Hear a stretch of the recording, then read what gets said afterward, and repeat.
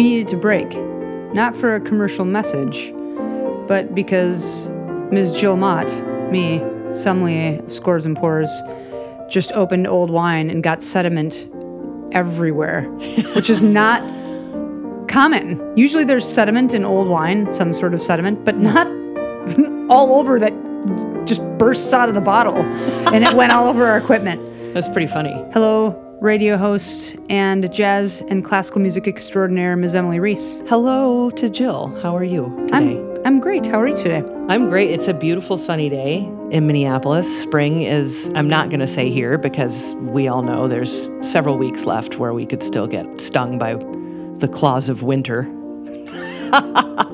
But I love that you're like, yeah, it's funny because it takes a few years of living here. I've lived here for 13 years now, but it takes a few years before you really start to realize that you just cannot count on a warm day. Just because it's a warm day in March or April is by no means that going to stick around. And you just kind of kind of slowly that hope erodes. I don't want to talk about this. I know. You know why? I don't want to talk about the weather because as a Minnesotan, I talk about it all the time. I know. And I will concur. Yeah. With all of your statements. So beautiful today, though.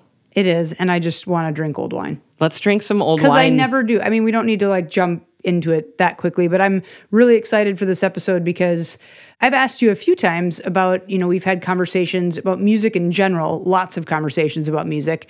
And one of the angles that we explore sometimes is how music ages, right? I mean, how do even a group like the Beatles, how did they sound in the 70s and the 60s versus how do they sound to us now when we listen, especially if we didn't grow up in that era, right? Mm-hmm. I know for me, Madonna will always sound the same, but it won't always be perceived that way depending on the era you grew up in, right? And wine is somewhat similar in its, I guess, ability to age, the relevancy of even the concept of it aging. And then, of course, some wines age and some wines don't.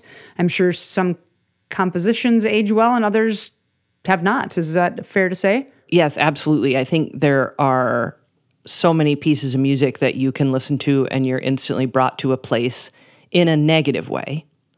And it makes it dated. It dates that composition somehow. But then I think there are, the other side of that coin is there is music that you put on and listen to now, and it sounds as amazing now as it sounded 30 years ago, as it'll sound 30 years from now. And it's never going to lose that beauty, that perfection, that whatever, the je ne sais quoi that makes that piece special is always going to be there. And I tried really hard to think about choosing music from very different time periods and different perspectives to kind of demonstrate how something that's, 700 years old or maybe 600 years old can still sound new and fresh as something that was written maybe even 100 years ago. Okay. Or something along those lines from the aspect of classical music. So that's where we're going to come from. I don't know why I just called myself we.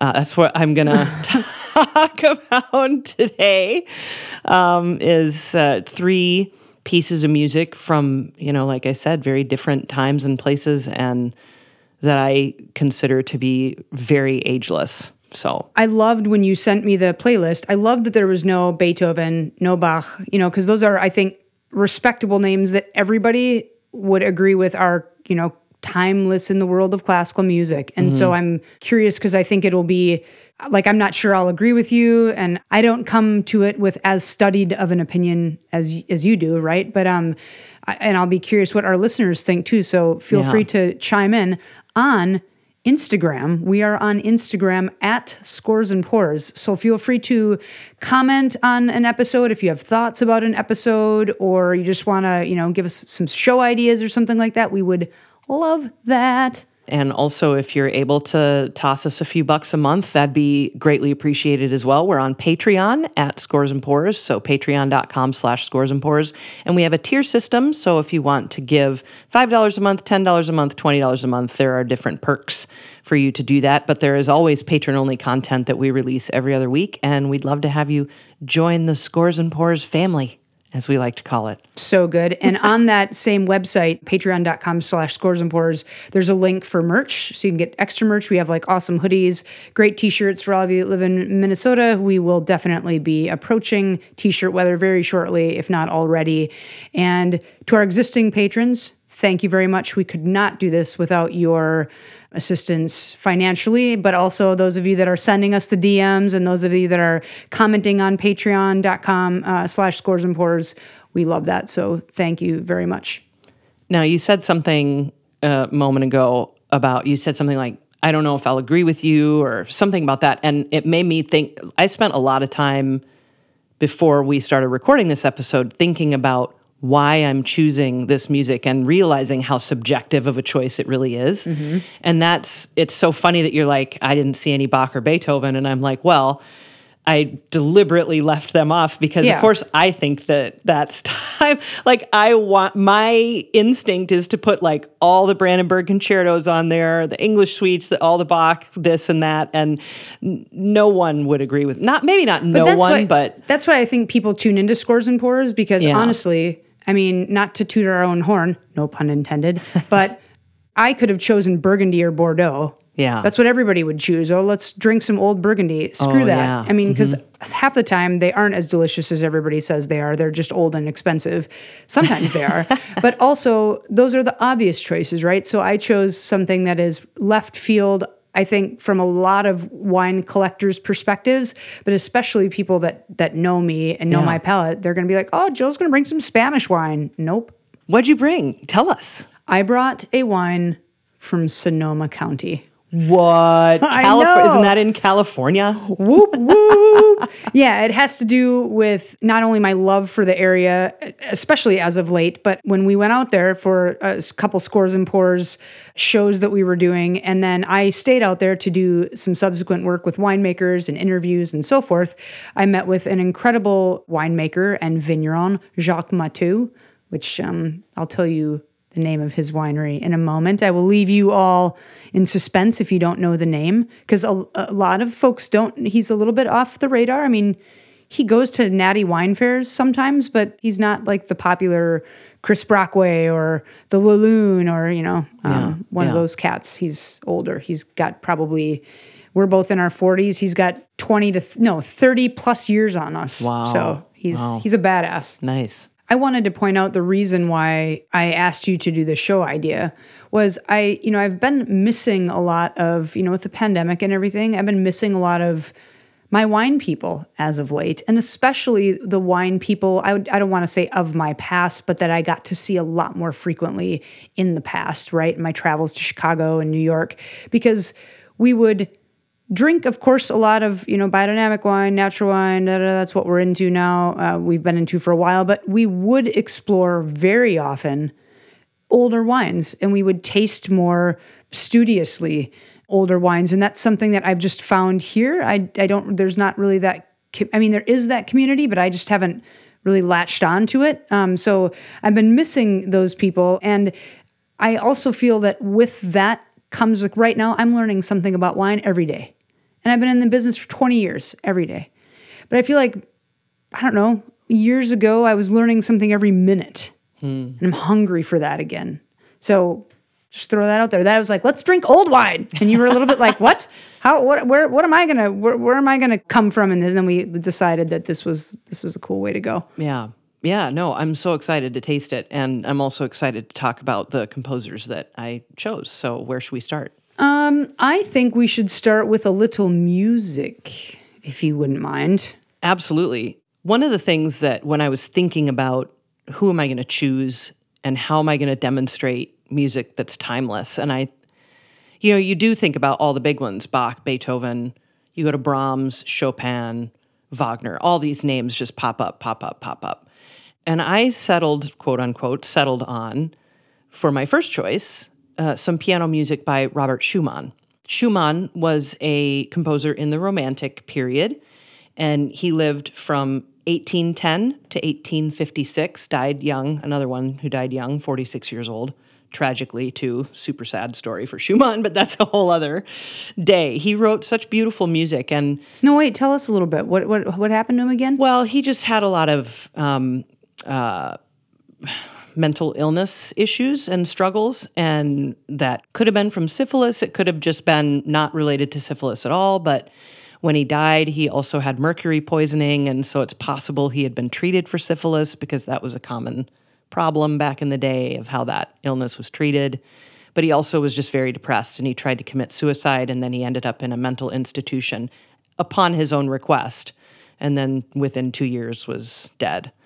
So, I mean, it was just, he just had a lot of inner demons at the very least that he couldn't control or didn't feel like he could. And so that. Brilliant mind, though. Oh, I yeah. didn't mean to interject. I think it gives people a little perspective and depth to even much more rich the music is. Yeah, it also kind of sheds light. I'm glad you asked because it does shed light on the beauty and intimacy of the music that he wrote. He wrote a lot of very difficult piano music. He wrote orchestral music too, although he didn't really dabble with that until later in his life. But he wrote a lot of difficult piano music, but he also wrote a lot of piano music that was meant for people like you and me to play. Maybe someone who had some technique and could read music, but wasn't going to be a concert pianist and play, all the famous Bach of the day. And you should stuff. watch my piano technique. It's like chopsticks. I'm just kidding. Yeah. I'm a little bit better than chopsticks, but not by much. Definitely. But so it's like simple, but also complex. It's not like it's easy to play, but it's definitely easier than some of his more advanced piano music so he wrote a lot of, I kind of think of it as like salon piano music. And so he would write all these little miniatures and collect them into albums. I think we've talked about Scenes from Childhood before on Scores and Pours. That was a collection of piano pieces. There's Forest Scenes, and that's what we're going to talk about today. Okay. Waldszenen, Forest Scenes. And this was something that he wrote in the late 1840s, 1848 and 1849. And, well, let's just listen. I don't want to give it all away. Okay. So let's listen to the opening part, which is called Entry.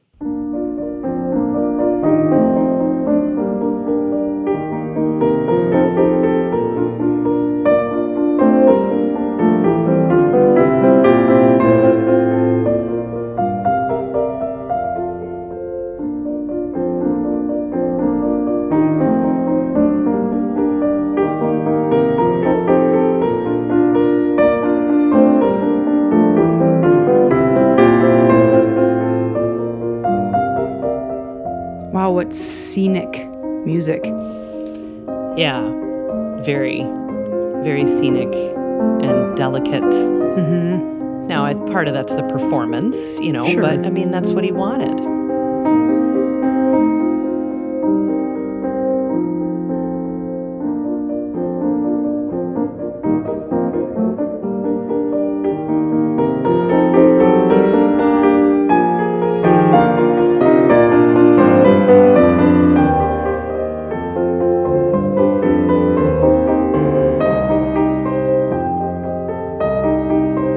So answer me this if you can.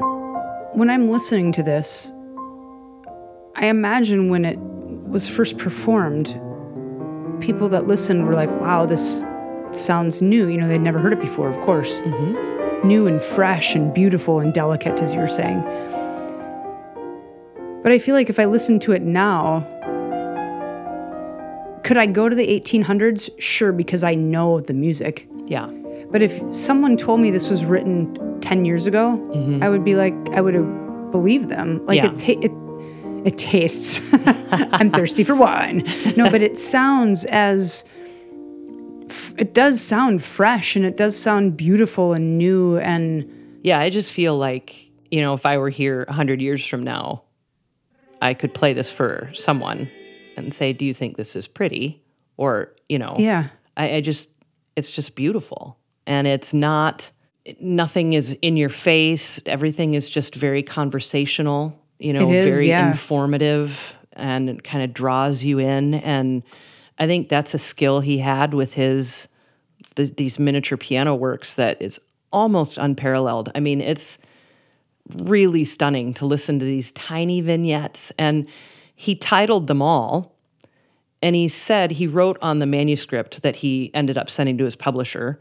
He wrote on there, basically the reason I'm titling these, he's like, music is music, should stand alone. You really shouldn't have to adorn it with a title to make it more meaningful. But what he didn't want was for people to attach meaning that was incorrect.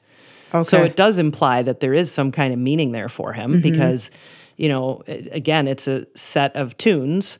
And the whole set is called Forest Scenes. And so every single piece relates to that in some way, whether it's people that are in the forest or something you see in the forest. Or Yeah, I mean, I immediately was like, I'm driving up north towards my cabin, and it's like summer and almost like the car commercials that you see where, it's all plush and the road is kind of, it's a small road. You're kind of zooming by.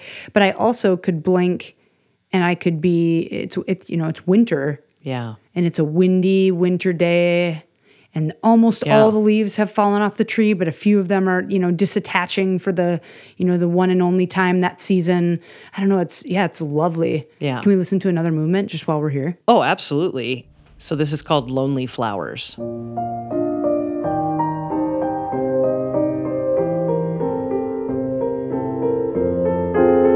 Little gophers are scampering about, in the background, in the foreground. Yeah. And there's this one little lonely flower just in the breeze.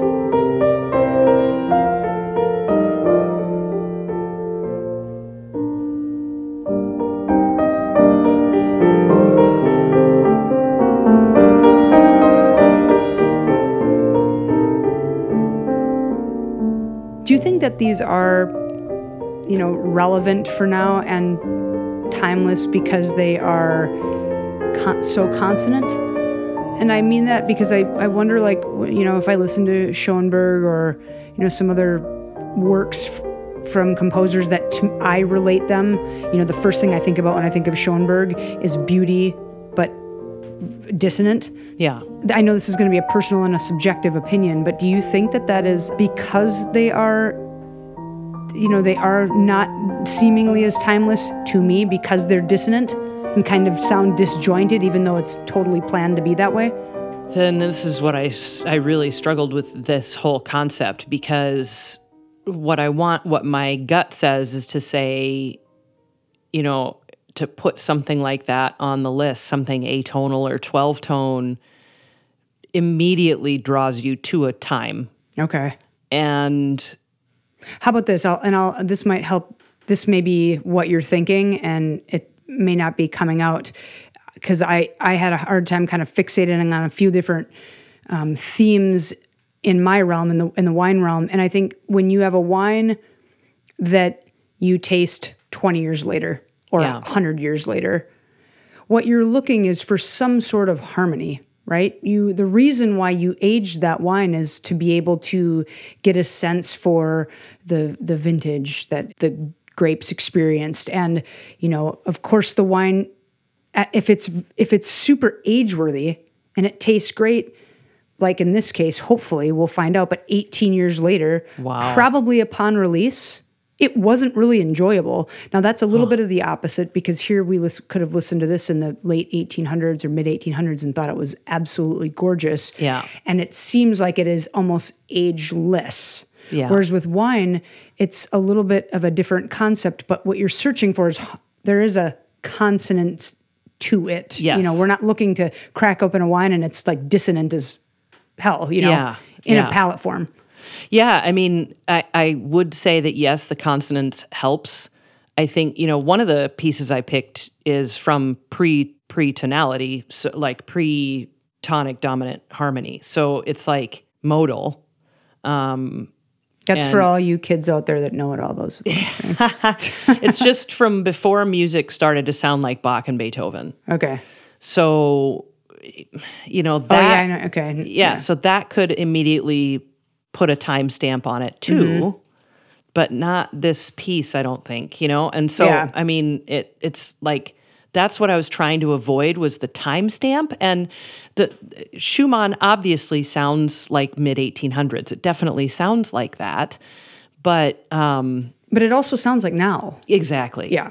And I think when you say we picked some of Chopin's simpler works, quote unquote, I feel like that's true too. But the more complexity you add in particularly keyboard music in the Romantic era, I think that just cements the timestamp that I was trying to avoid. Yeah. So, it is. When you said ageless, that's what I was going for. And I can't listen to Schoenberg and think that's ageless. Do I think it's a whole bunch of other wonderful things? Absolutely. Sure. But Yeah, I get ageless it is not, I don't think. So yeah. Yeah, interesting question. Good question. Can we drink some of that? Yes, we can. Okay. Another reason why I know I pointed out my past is missing learning and missing tasting old wine.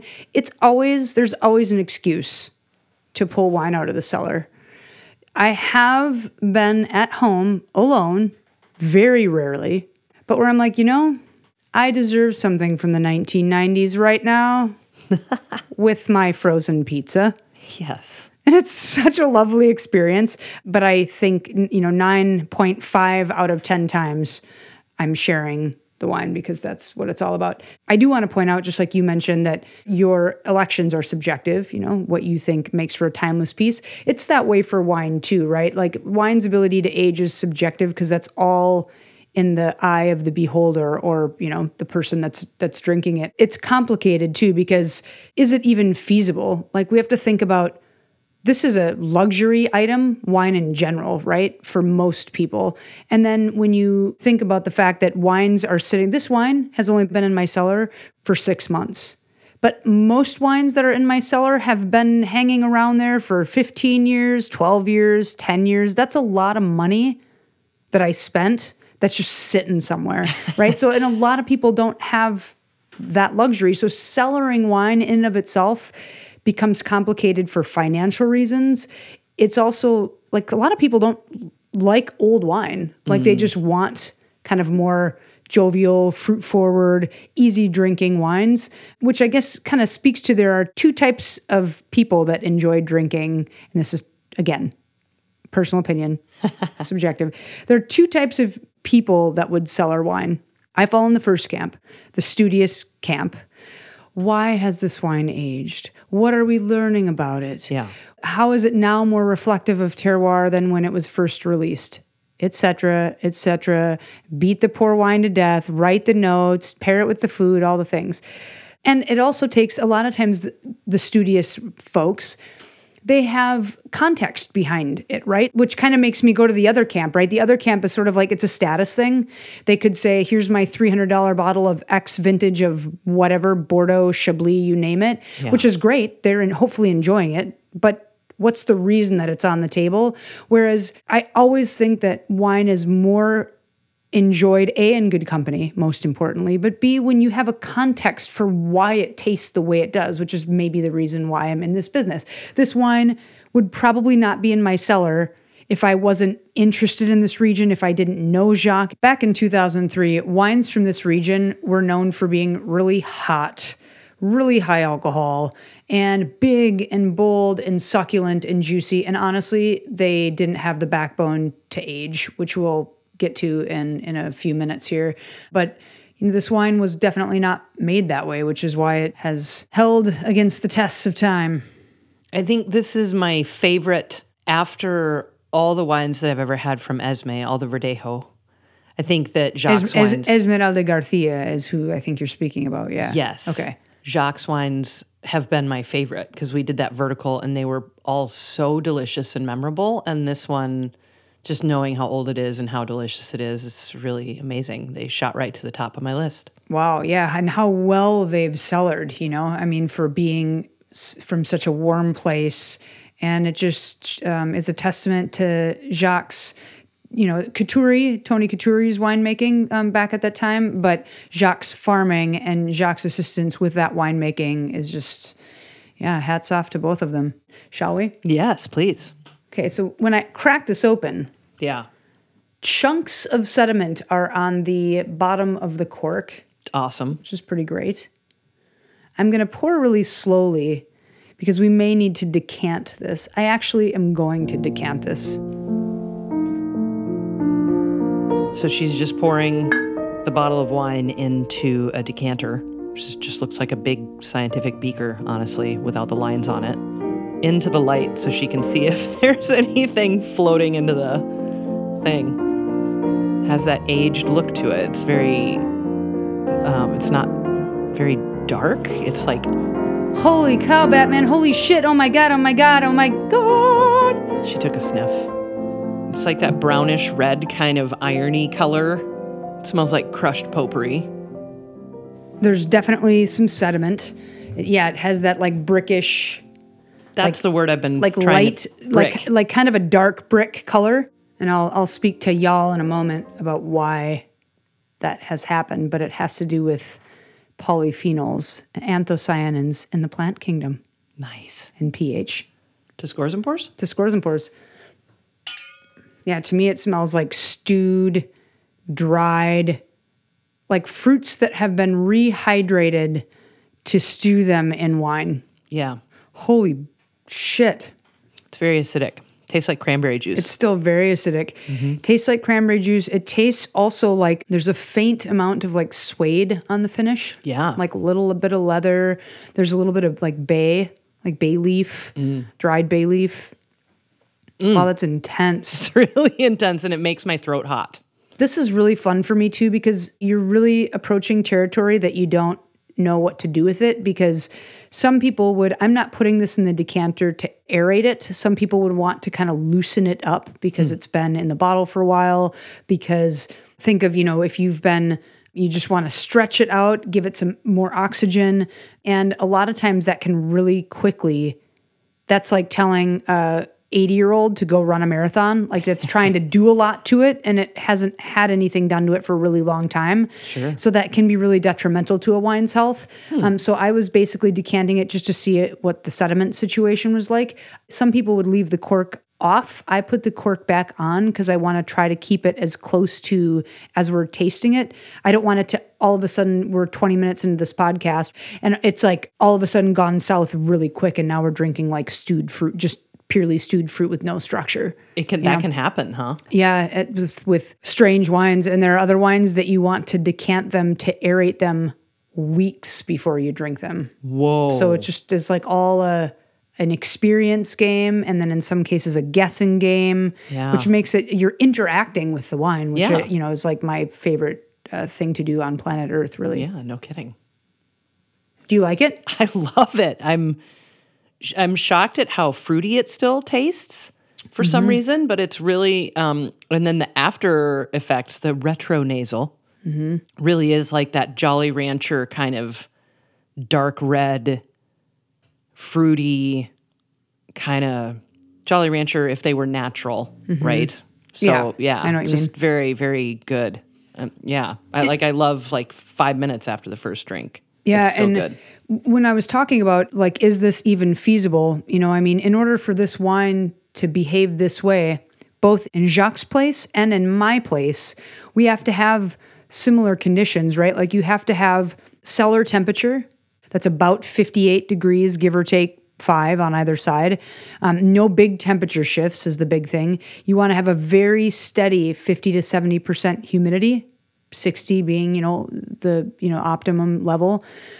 No light, virtually no light. Wow. You can't have vibrations.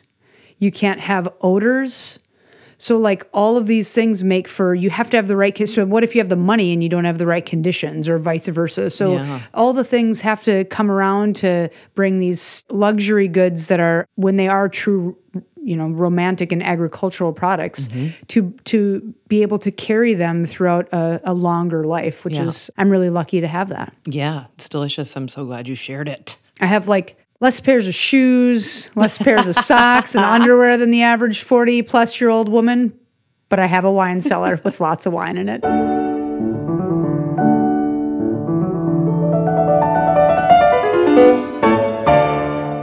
So one of my other choices, a French composer from the 14th century, named Guillaume de Michaud. And Michaud wrote lots and lots of songs and poems and a lot of secular music. He did write some sacred music too, but lots of love songs and things along those lines. And was very influential on composers who came after him and poets who came after him too. And a piece that I heard when I was an undergraduate has always stuck with me, and it's different every person who records it, and I'm sure that's a product of what the score looks like, being from 1350 or who knows when. He lived from about 1300 until 1377, so he lived a long life through the Black Plague. Wow, we weren't even at the golden age of Burgundy at this point. Wow. Yeah, so it was not an easy time to live for 70 plus years, but he did it. And very famous in France. He worked for a lot of nobles and aristocrats and was very famous. And as a result, there is a shocking amount of information known about him. Still not a ton, but just given his fame and, widespread knowledge of his or appreciation of his music and such, there's like for a dude who lived in the 1300s, we kind of know a lot about him. Well, and that's, I think my, because you've said 1300s a couple times, that's, I think, what made me, when I was listening to it, I was like, wow, this makes me go to a place real quick. Yeah. I guess it could be of now too, if I were thinking of, we talked about in our organ session with Andrew Goddess, if you listen to a few episodes of Scores and Pours ago, the organ and its association with the church. Yeah. So I think when I hear this, I could be hearing a secular song, but unless I'm knowing the actual lyrics involved, it sounds a lot like the church. So in that way, it could be of now.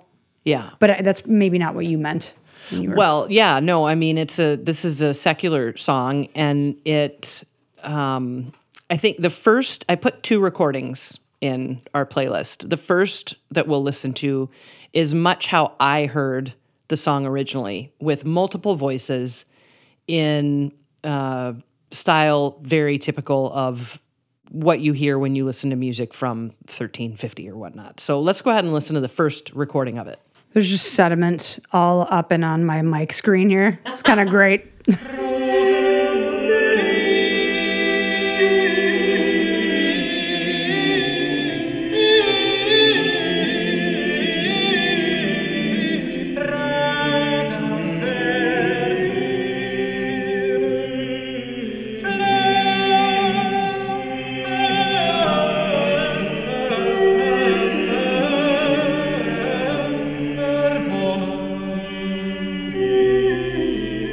So this is a group called the Orlando Consort, and if you like this kind of music, this is a wonderful ensemble to kind of listen to and see what you like about that era and whatnot. It's a really fantastic early music vocal ensemble, Orlando Consort.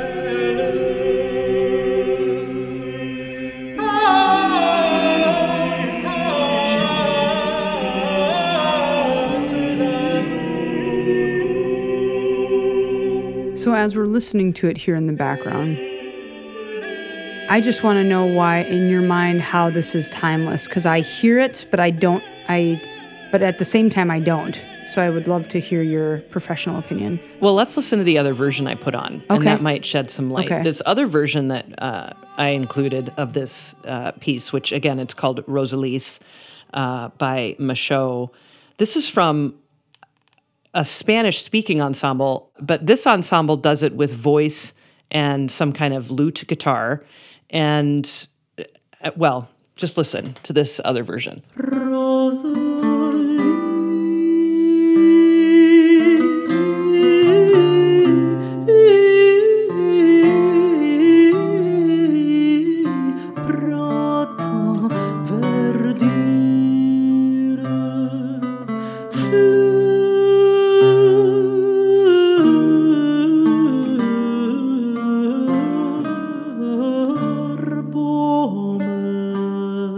So this, I think when I was listening to both of these earlier today, Yeah. I was like, wow, if you were to speed this up, Yep. make it a little electronic. Like there is a modern Yes. bum, bum. This is like bum, one bum, angsty bum, teenager bum. away from being the next Tegan and Sarah hit. Yep. You know what I mean? Yes. And that is fucking astounding. Pardon my language, but can you not hear, like, put a beret on someone and set them on a corner of some major city with a guitar and they sing this in English? Yeah, everybody's gonna, yeah. I mean, how is that? It's 600 years old and it's still that special. Wow. You know, it's more than 600 years old.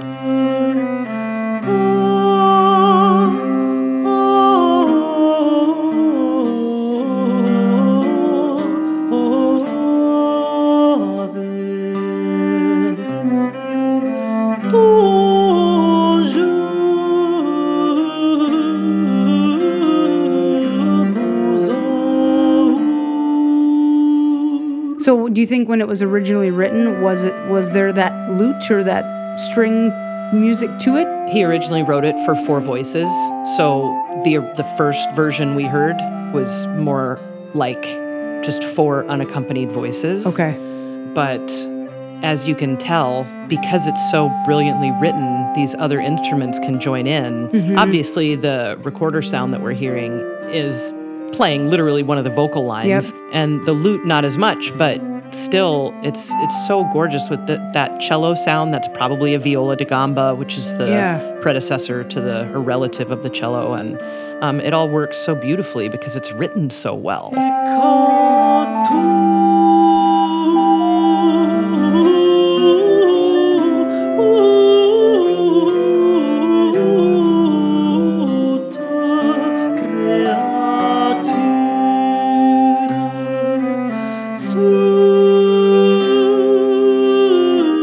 Wow. Yeah, that's awesome. That reminds me of a lot of music that I listen to now, honestly.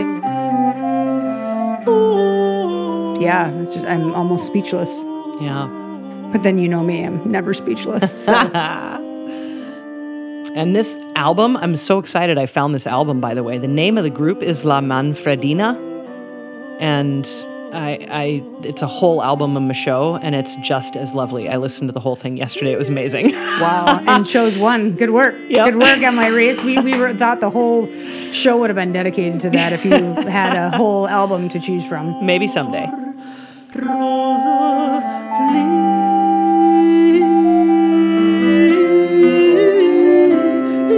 All right, well, I'll tell you a little bit more about this wine before we get into talking about the nitty-gritty of why wine can age and how wine ages.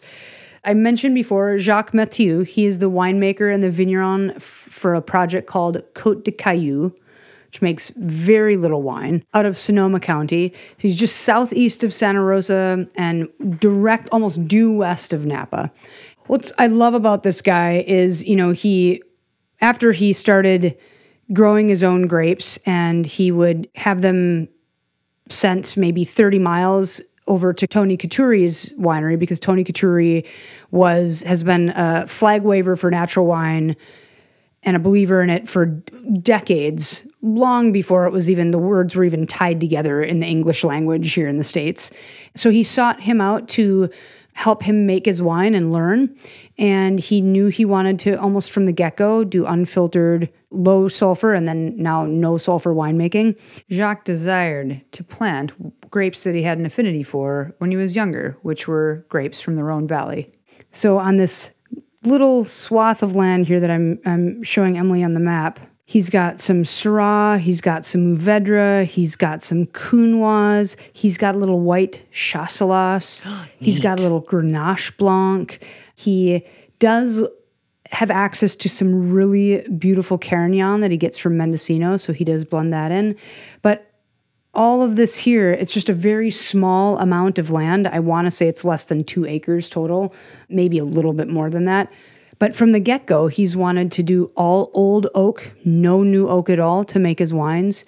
Tony Couturi's cellar doesn't have temperature control, so Jacques could have said, listen, let's put in some temperature control, I'll help pay for it, whatever. None of that. No sulfur added to the wines. And as you can taste, We did do an episode where we included a little vertical. We did a 14 or a 15, 16, 17 of the wines. Loved that. Love that, right? And so now to taste 2003, these wines truly are very age-worthy. And my guess is this is a lot of times high alcohol wine doesn't work.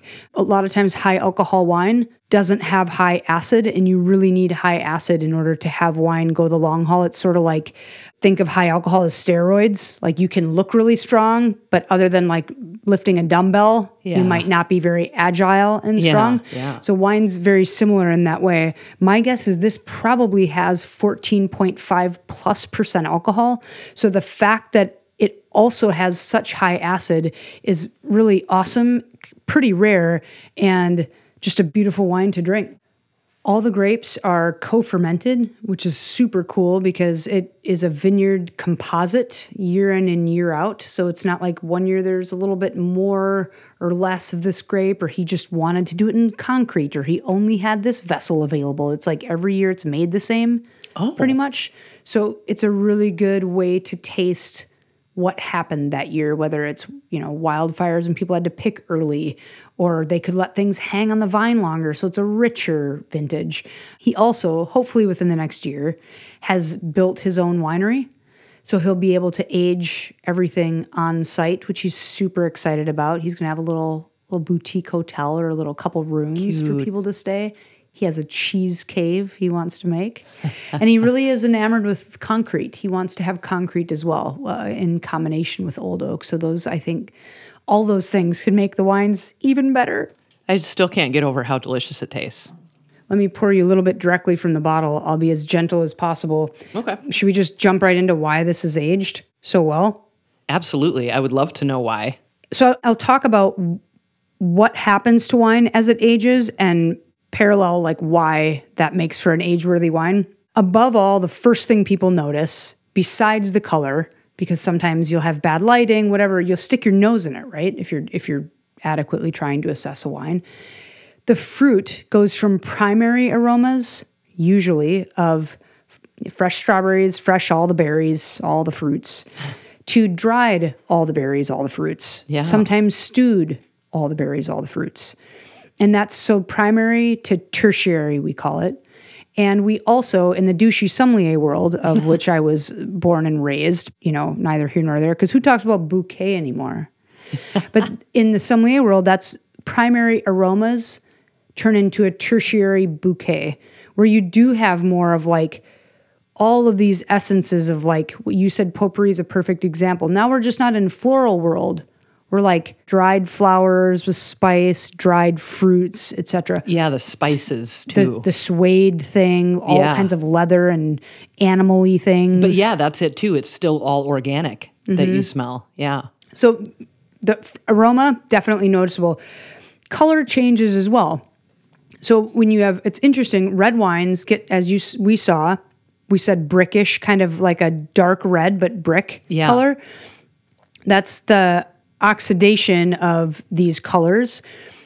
Red wines get lighter. This was probably almost black when it was born, right? Like really, really dark purple or really, really dark blue. And white wines are the opposite. White wines are, we've said white gold, straw, these elements of green or whatever, silver. Those actually get darker because of the polyphenols that white wines have. Mm-hmm. White wines get kind of like a copper or orangey or depending on gold in color. Color is made possible because in a red wine, in this case, because of the time that it spends on the skins. Anthocyanins live in the skins, and they're a polyphenolic compound that exists in the plant kingdom. So that's what makes flowers like red and blue. Oh, wow. And so anthocyanins are also in grapes. And there are many types of anthocyanins, which is why there are many different colors on the spectrum of red wines. Okay. But especially that's why red wines are so vast, a lot more vast than white wines. And also because white wines usually don't spend time on the skins. We've talked about acid, but we haven't talked about tannin here. So what do you think about the tannin level of this 03 Côte de Cailloux? For me, shockingly low. I would have assumed for some reason, I don't know why, I assumed it would be super tannic, but it's just not. Oh, you set me up so nicely. Thank you, Emily Reese. No, it's not terribly tannic. It's low plus, medium minus. Yeah. Just a very light tannic grip there. That was an ode to you, Britt. And the reason why is because, and this has actually been scientifically disproven, but it makes sense when I say it. So I'm just going to say it, and then everybody know that this isn't, some scientists say this isn't exactly how it happens anymore. But tannins and anthocyanins, when they bind, they polymerize, they become like, they're a longer compound. But remember we talked about luging in the previous episode of Scores and Pours, and all of a sudden then now you can see because it's not soluble in that alcohol. When tannins and anthocyanins and other molecules polymerize, they become non-water soluble or alcohol soluble, and then they fall out and precipitate out in the form of sediment. Oh. So that, to me, makes sense. And visually it makes sense. Wow, this wine was really tannic, and now the tannins aren't there anymore.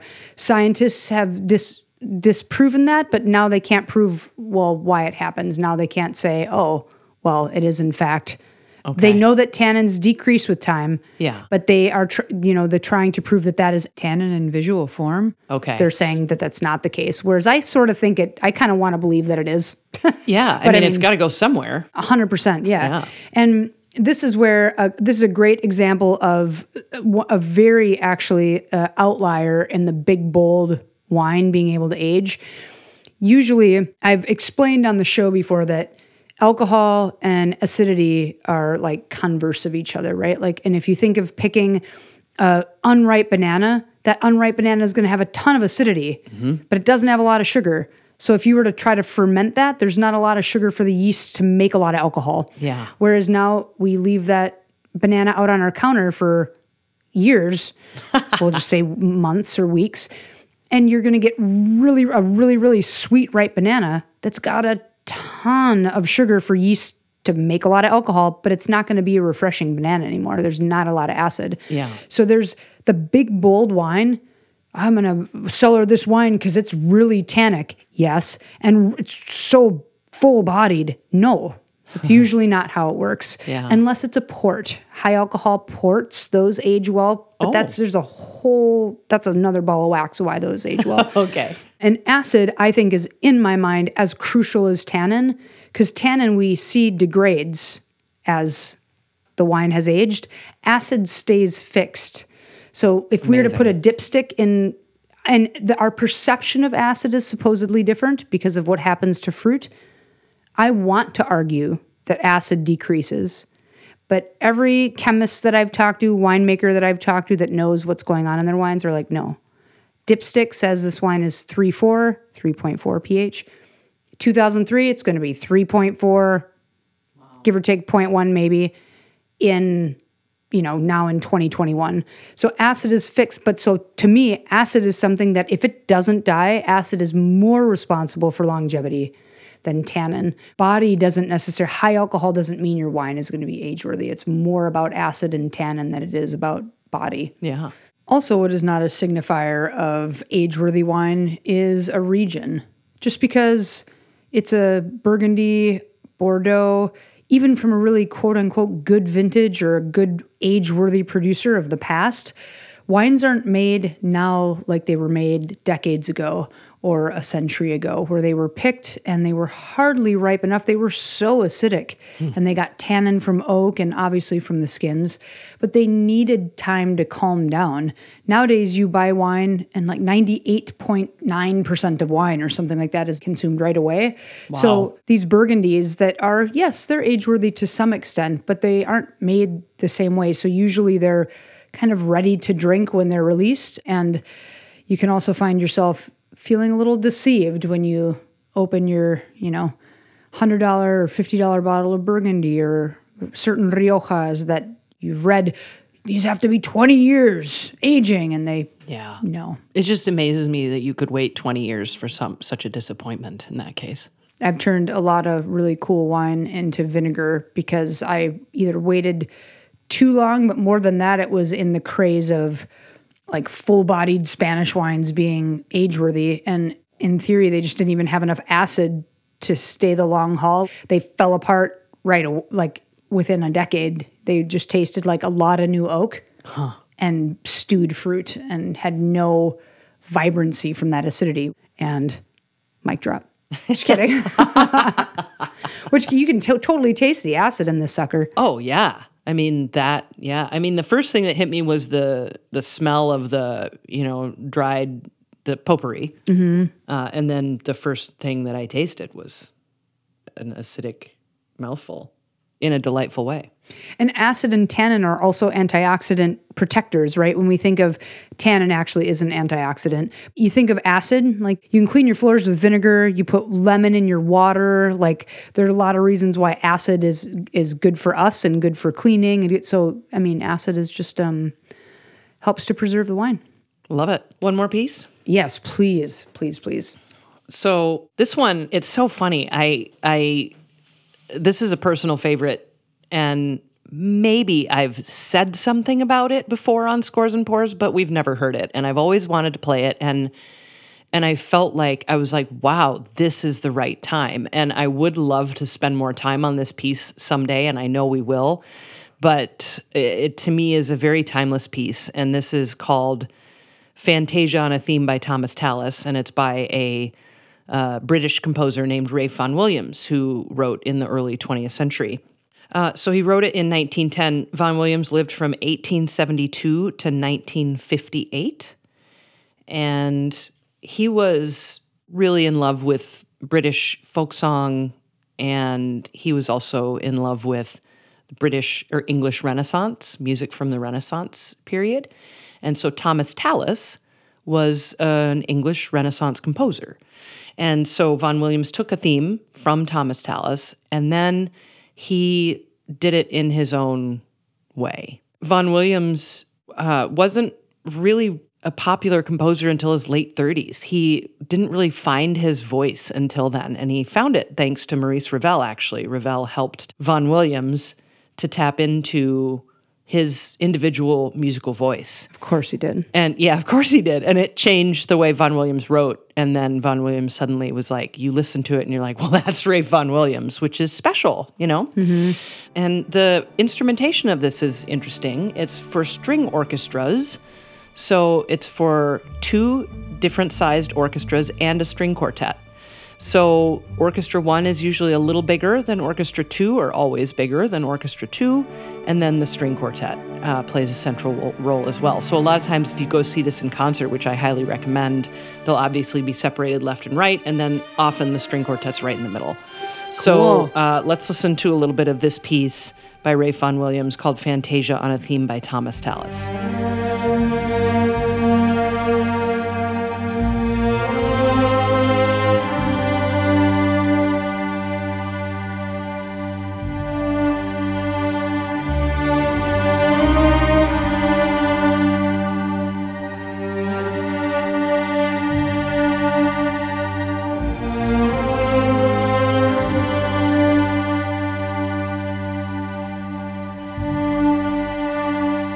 Okay, well, we can thank Game of Thrones and stuff like that for making this stuff timeless, because this is like perfect for stuff like that.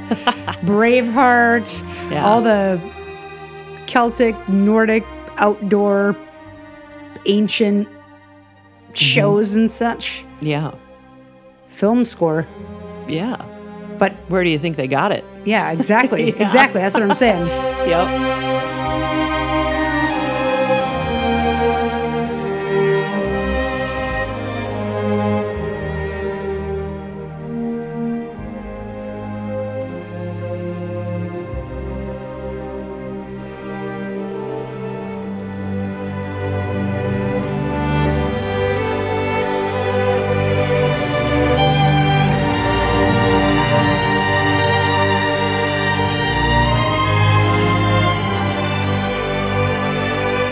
Jill grabs the bottle from her cellar. She debates the 03 Côte de Caillou or the 02 Clap Cornas.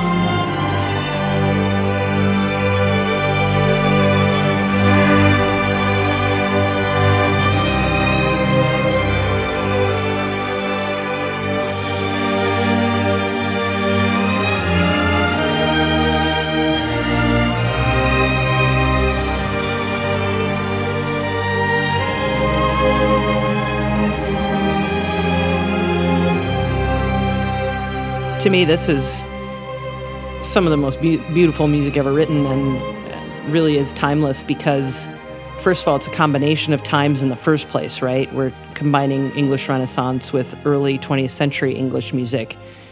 But there's a lot of music that does that isn't as timeless as this and ageless as this, in my opinion. This could be in a video game. I mean, this is like just so many different...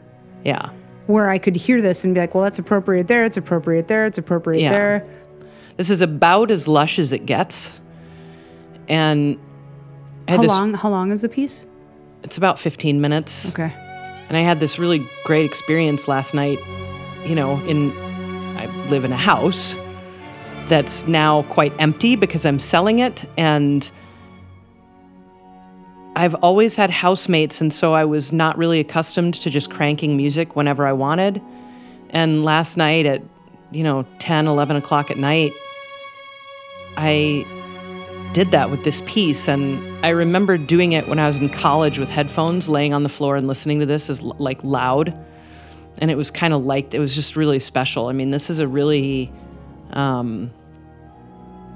beautiful piece that washes over you with just purpose. There's just purpose behind this music. This is good stuff that's gonna stay good forever. Mm-hmm.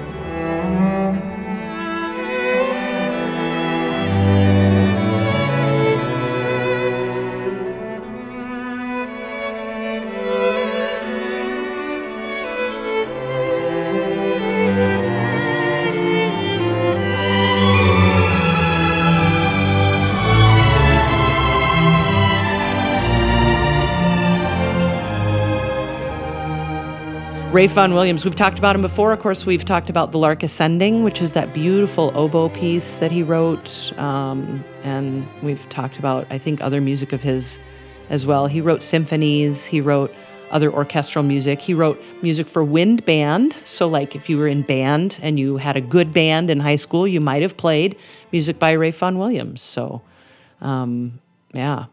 I think when you think of timelessness, I mean, life is so finite, right? And we, especially during the pandemic, a lot of people have thought a lot about, just life is short, and everybody said it. I'm going to quote the world.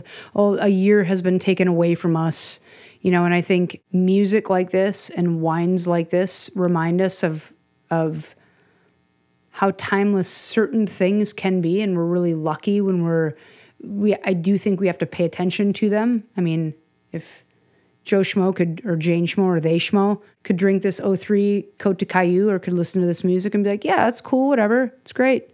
But I think when you have the context of being from the 1800s, being 600 years old, and still sounding relevant today, and tasting a wine like this and being like, wow, this tastes very relevant. And I think Jacques would be very proud that his wines taste like this now, because that's, I think, something that a winemaker, I don't know if, some winemakers want their wines to be age-worthy, some it just happens to be that way, but I think he would be very proud that 18 years later, his wines are even more drinkable than a lot of Rhone wines that were made in 2003. Very hot vintage, by the way. I've been having them lately, and they're not as refreshing as this. To that, I say to timelessness. To timelessness, ageless wines, ageless music, to Scores and Pours. Scores and Pours.